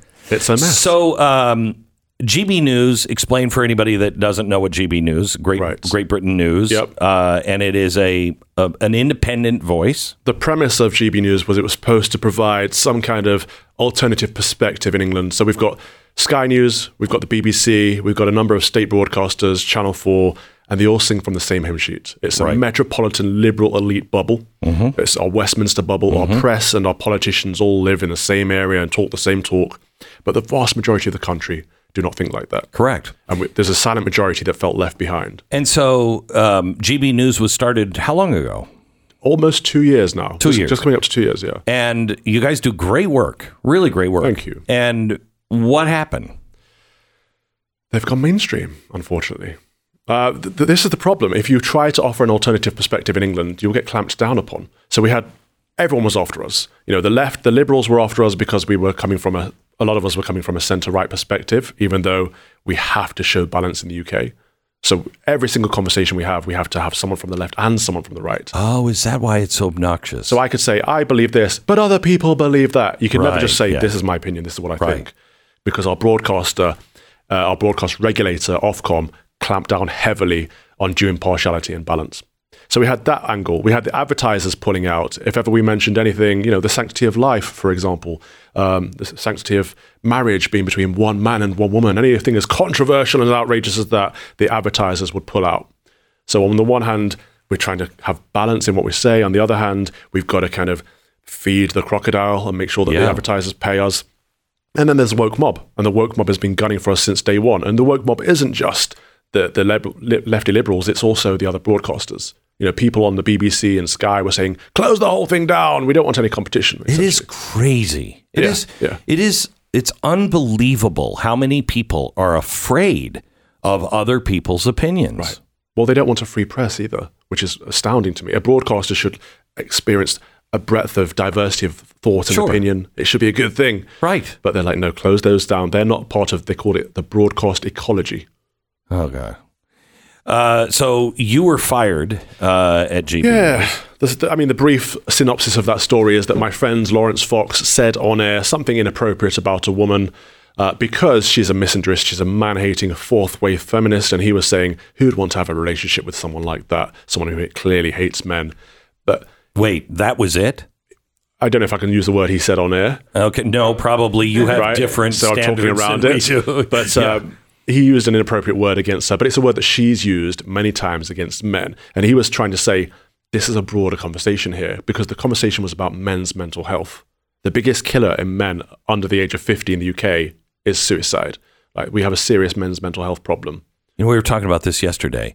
If this kind of suicide, if this was anything else, it would be called an epidemic. And all of these resources would be unleashed to stop this, figure out what's going on. But Glenn, men are at the bottom of the intersectionality ladder, especially white men, all the way at the bottom. So there's no help provided. So wait a minute, your friend was the one who said this. Right. So she had a conversation first. This female commentator had a conversation with someone who was saying we need a men's minister. So in our country, we have a women's minister in our parliament that looks after women's issues. Mm-hmm. He was saying we need a men's minister too, because men have particular issues and concerns that need addressing. Either we don't have either, or we have both. Mm-hmm. And she said, no, we don't need a men's minister. Men are the problem, men are the oppressors. Women have mental health issues too. It's all whataboutery. And essentially, my friend Lawrence Fox was asked to comment on this situation. And he said, look, people like her are the problem. Men-hating, fourth-wave feminists, who'd want to be with a person like that? Used an inappropriate word, one that wasn't illegal, but I would say is probably immoral. Should have been chastised for it, should have been reprimanded for it. But he was suspended, and the host of the show that he was on was also suspended for not providing enough challenge. And I said, we cannot call ourselves the home of free speech and then cancel someone for saying something that we find offensive. And then I got suspended. Oh, that's good. It's shocking. Yeah, it's good. I've read some stuff that you have talked about, and I've got a lot to talk to you about. But one of them is, I was just over in London, and it's just dead inside. It is also not Great Britain that it used to be. If you look at the Palestinian, don't. London is a separate country at this point. It is. I can walk around London for half an hour and not hear a single English accent, or possibly even the English language. Yeah. The demographics, English people are in a minority in our capital city. And that is a little frightening because of what's happening this week with the Palestinians. It's happening here in the United States as well. I have no problem if you're for the Palestinians, but not if you are for the killing of innocents, and not through war, but planned executions of walking into people's houses and just killing the whole family. Hamas is a proscribed terrorist organization in our country. And we have people out on the streets waving the Palestinian flag, supporting Hamas for what they're doing, for the kidnapping, the rape and murder of civilians and babies, for goodness sake, because they hate the Jews so much. And this is the dividing line in our country. It is the Muslims versus the Jews. It's those who support Israel versus those who support the Mohammedans, unfortunately.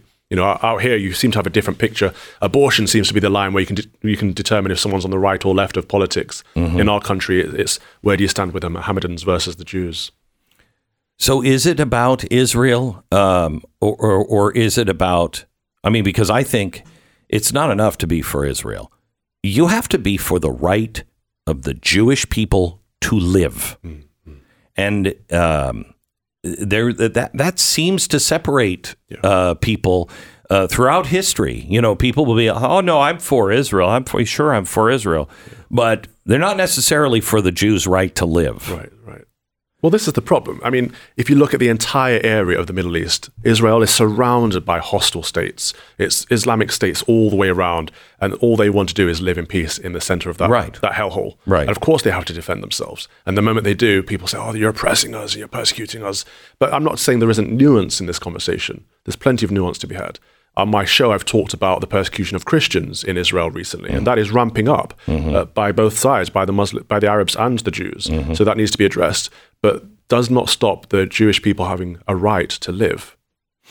Do you have a problem? Because Israel, I know the chief rabbi of the holy places, and his job is to oversee Muslim, Jewish, Christian holy places and make sure that they are all protected. Good. Okay, that's his job.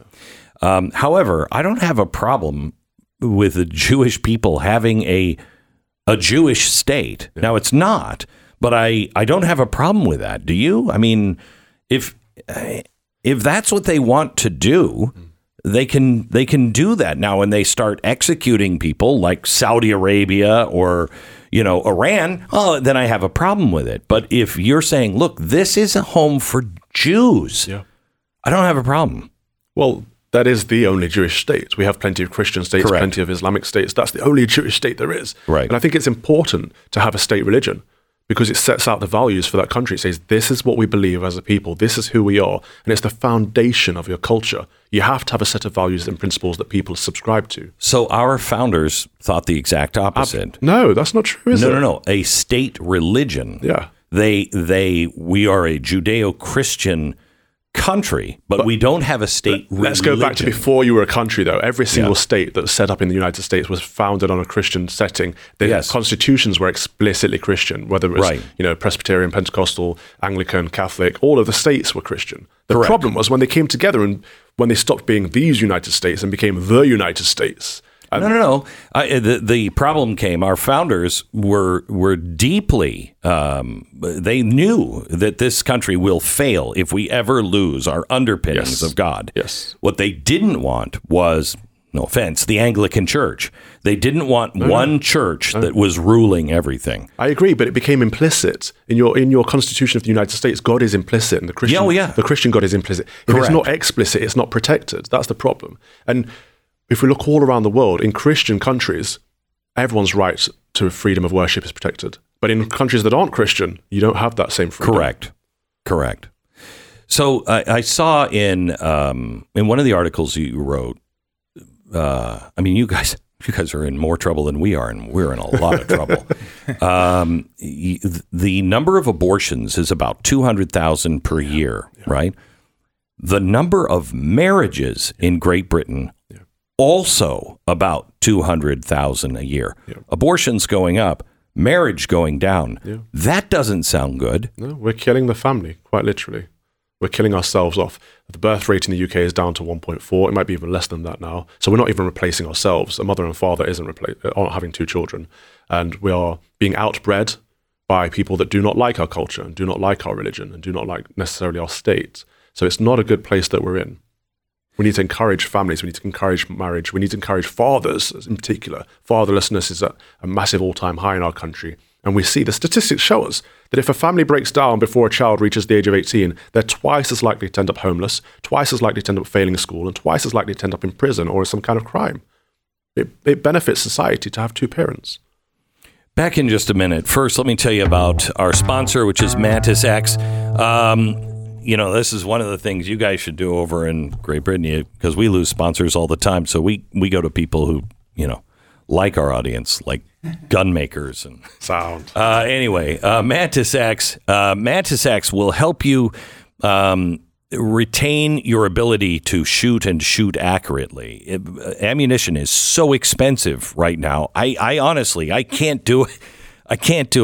I start firing rounds and all I'm doing is I'm not hearing bang. I'm hearing cha-ching, cha-ching, cha-ching. And you don't know if you're even going to be able to replace that at times. You've got to keep your skills up. But if you want to find a way that you can take this to the range and use it with bullets, or you can just dry fire, and it is really good. It started with the Marines, and now the military is using this across all their platforms. 94% of the people improve within 20 minutes of using Mantis X. It's a device. You just put it on the end of the barrel of your gun. Then when you point, it tracks how, if you're shaking, if you're drifting, it tracks it on your phone or on your iPad, and you can see it in real time. As you pull the trigger, it also shows you exactly what you're doing right and doing wrong, and then tells you how to correct it. It's really amazing. Start improving today. Get yours at mantisx.com. That's mantisx.com. 10 seconds, station ID.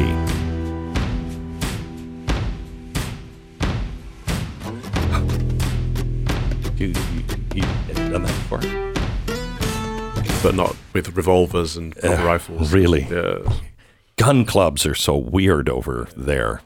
Anyway, we want to welcome back our guest this half hour. It's Father Calvin Robinson. He's an Anglican deacon, and we're just talking about the state of the Western world. This is happening, and we are... we're committing suicide. Yeah. We're committing suicide. And nobody seems to care. And the churches are completely silent. Yeah. What do we do? If they're not silent, they're worse than that. They're complicit. Yes, right. This is the problem. In the Church of England at the moment, there's a conversation being had about how they can implement same-sex blessings. So essentially approve of gay marriage. That's the same thing the Pope is doing now with his synod. He's like same-sex marriage blessings. Yes, not the same, but it is. No, we're blessing the people, not the union. It's legalistic nonsense. It's pharisaical is what it is. And you can't ask God to bless what he has called abhorrent. So what do we do to fight this? Well, I think it has to be from the ground up. It has to be the laity. It has to be the faithful masses have to say, no, this is not okay, because the leaders are captured. The liberals have taken over the Western church. And we see that everywhere, from America to Canada to Australia, everywhere. New Zealand, and England. Everywhere. However, so I was in Rwanda in Africa earlier this year, and there's so many faithful Anglicans out there. I went to the GAFCON meeting, so the primates from 85% of the world's representatives of Anglicans were there, and they were orthodox in their faith. And it reminded me that in America and England, we spread the gospel around the world. In England, British Empire spread it to the colonies, and America likewise. Mm-hmm. And now it's time to get those people to return the gospel to us, because we have lost it. China is the same way. The people in Iraq and Syria, the Christians that were there, their faith is unlike anything I've ever witnessed in America. Well, maybe it's because they are so persecuted out there. And we're getting to a point where we might be persecuted for being Christians in the West. So maybe that will strengthen the church. How do we strengthen, if you're going to a church right now and you have kind of a wishy-washy, how do you strengthen?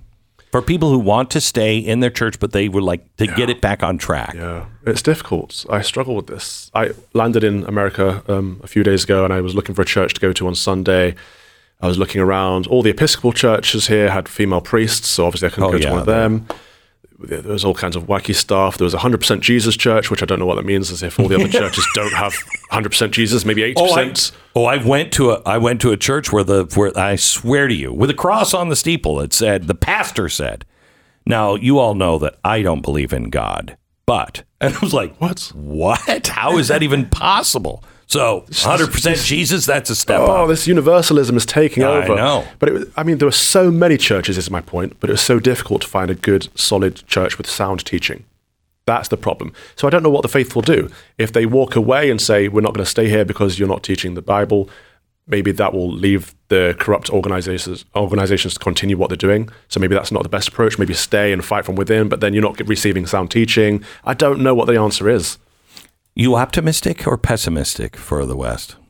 I have hope because it doesn't matter what happens to the West. This might be the end of the Western civilization as we know it. Empires have risen and fallen throughout human history. We have taken for granted that what we have now will always be, but it doesn't need to be.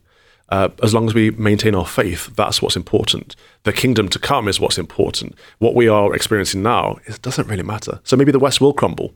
We can't cling on to it too tightly. We have to help it as much as we can. We have to advance the kingdom, but we can't make an idol of Western civilization. Yeah, we can't lose our first citizenship to save our second. Absolutely. That's a good way of putting it. And there are many examples of that. And it's amazing to me how many Christians who claim to believe in a biblical God, but see the saving of the West as too big of a miracle.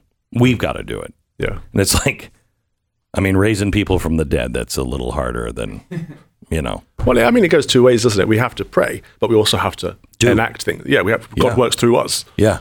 It's weird. We are self-hating egomaniacs so much of the time. We either deny the power of God and think we're all powerful, or we deny any power or any ability to do anything about it and put it all on God, where it's kind of a mixture of both. It is. Yeah. There's a massive problem of us trying to make gods of ourselves at the moment. So you're going back to England. What are you doing? I'm just going back to my church. So I've always been bivocational. So I've got a parish church that I'm responsible for, and I also had the media stuff. I don't have the media stuff anymore, so I don't know what I'm going to be doing next. Well, maybe we can help you. There's another GB News here, kind of called Blaze. You believe in freedom. You believe in Christ. Yes, we do. Start. Yes, we do. Thank you so much, Father. Appreciate it. That's all. God bless. Father Calvin Robinson, Anglican deacon. You can find him at calvinrobinson.com. calvinrobinson.com. Back in a minute.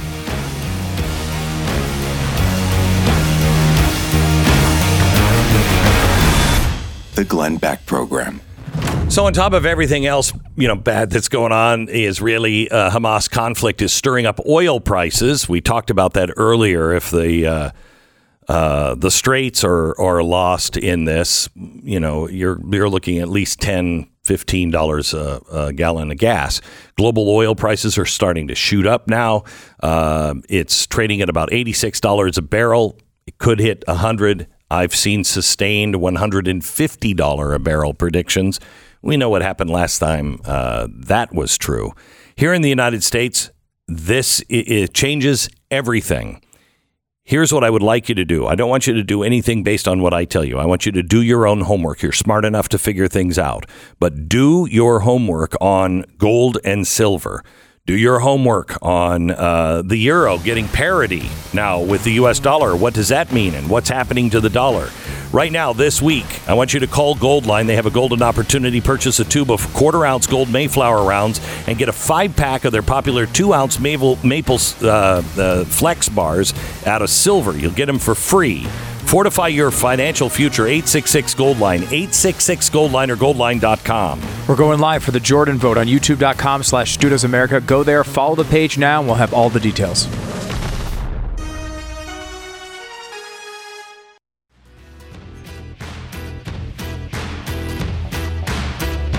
We're going to be covering live on social media at Stu's YouTube page. youtube.com/StudosAmerica. Coming up in about 25 minutes, we're going to be covering the vote on Jim Jordan. Anxious to see how that goes. He still does not have as many votes as he needs, but he is close. Yeah, what's likely to happen, most likely scenario, is he's going to come pretty close, and then they will go back into conference and try to convince the people they think they can win over. They will have one vote coming back as one representative is away for a funeral today. So they would have in a second vote, probably one more vote. There is a somewhat disturbing report, if accurate, that... I don't want to hear disturbing. That... Just say it. Rip the Band-Aid off. Okay. So basically, if you think about the way this is structured, right? Jordan, obviously a favorite of conservatives, right? To get through to 217, you're going to need a bunch of moderates. Many more than I believed would have come along already. Like they're close. They're closer than I thought they would be. But there's a report that many of them has said off the record, basically, if he can't get to 217 on this first vote, we're going to start going a different direction. So if they don't get that 217 on the first vote, then you see these guys who didn't really want to vote for Jordan anyway, but are going along with the group. And what's their new direction? What is their new direction? I mean, one of them floated McCarthy again. Oh, God. Now, the Democrats are starting to float ideas as well. Of course they are. Ideas like selecting individual representatives they think they could pull off 5 or 6 votes from the Republicans with and vote all the Democrats plus 5 or 6 Republicans. If they do that, if those Republicans, they know. They've got to know. But they're probably already in purple districts. In some ways, it might actually help them in their elections.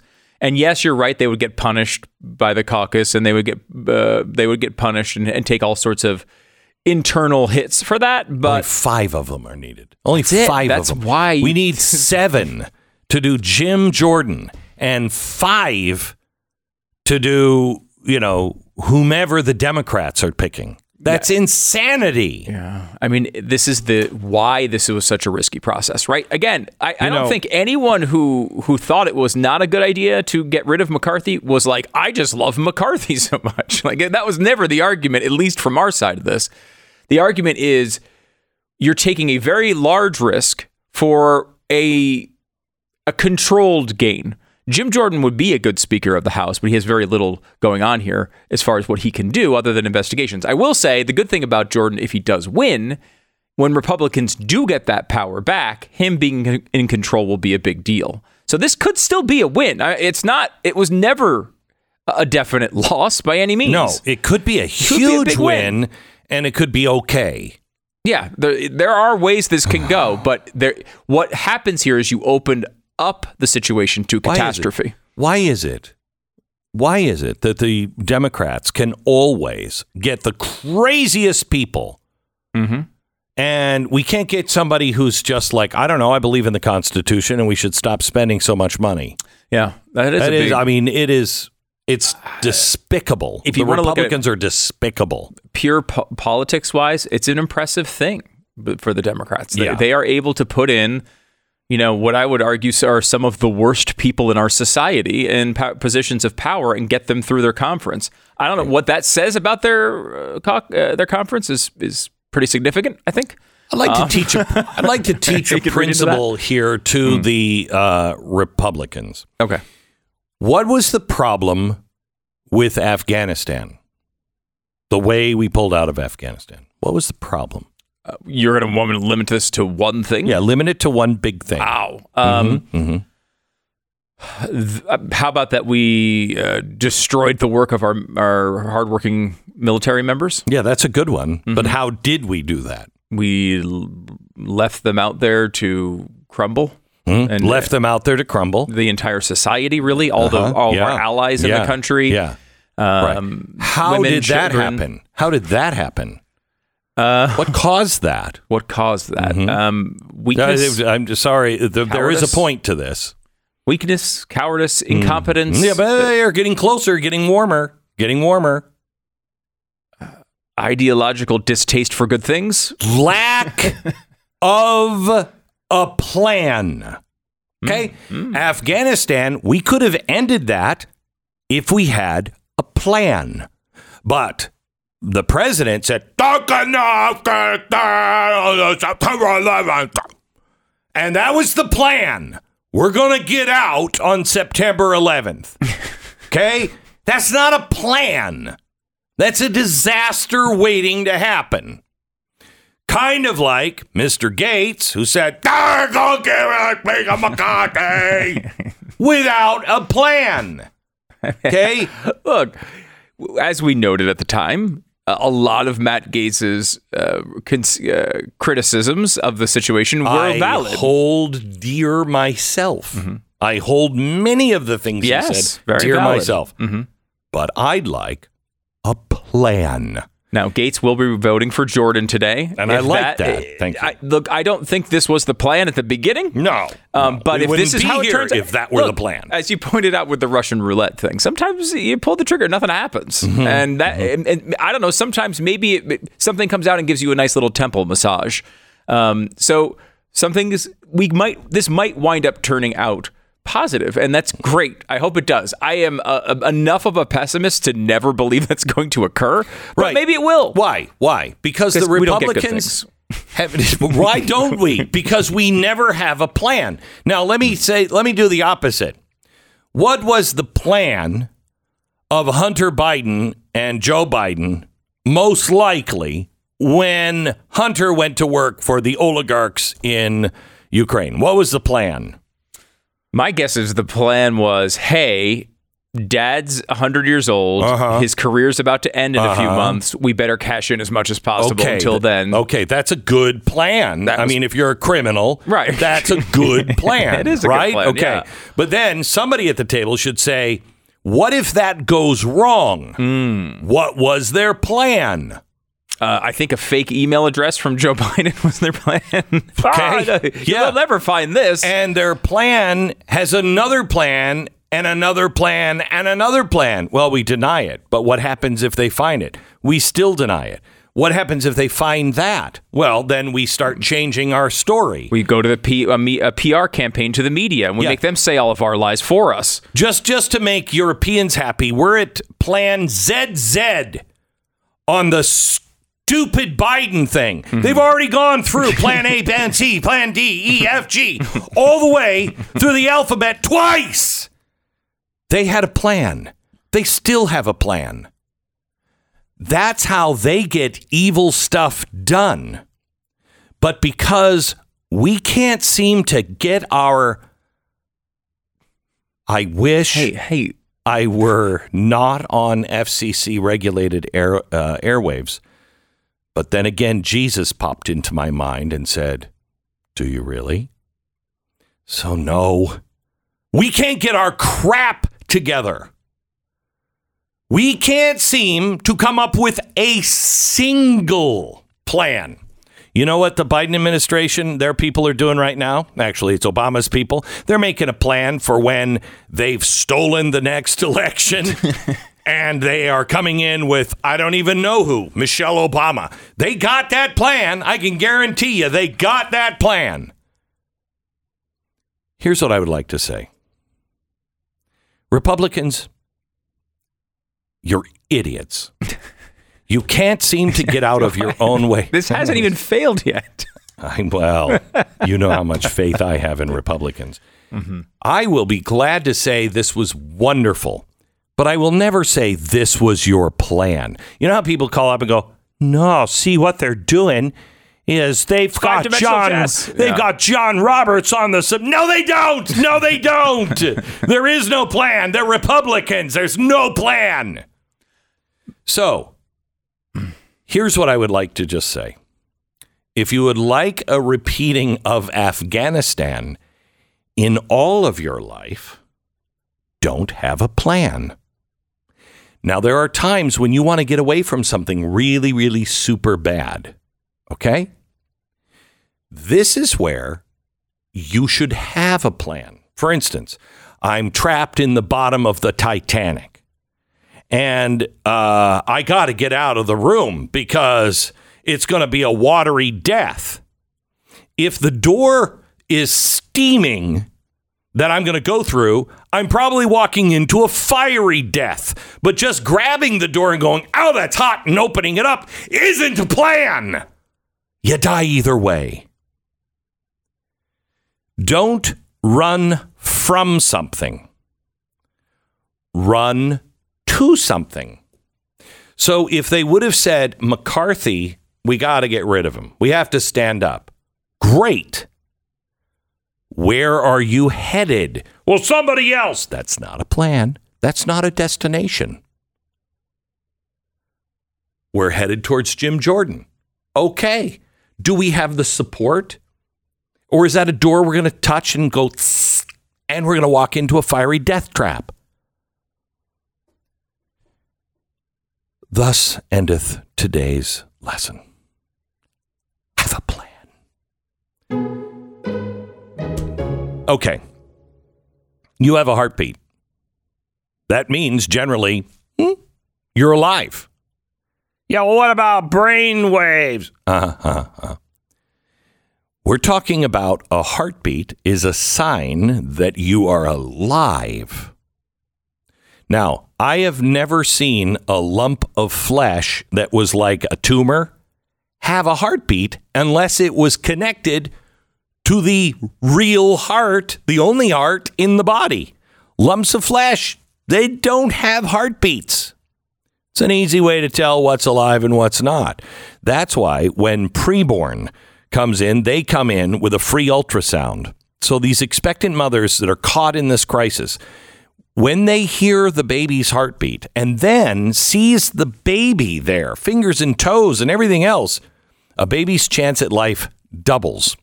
And then preborn continues to help provide critical care for that mama and baby. Not just until the birth, but for 2 years. These people have a plan, and it works, and it saves moms and children. Would you like to help? Tax-deductible gift will go directly to this cause of the ultrasounds. $28 can save a baby's life. To donate, pound 250 is the number. Just dial pound 250. Say the keyword baby. That's pound 250, keyword baby, or you can donate securely online at preborn.com/Beck. That's preborn.com/Beck. Sponsored by Preborn. The Glenn Beck Program.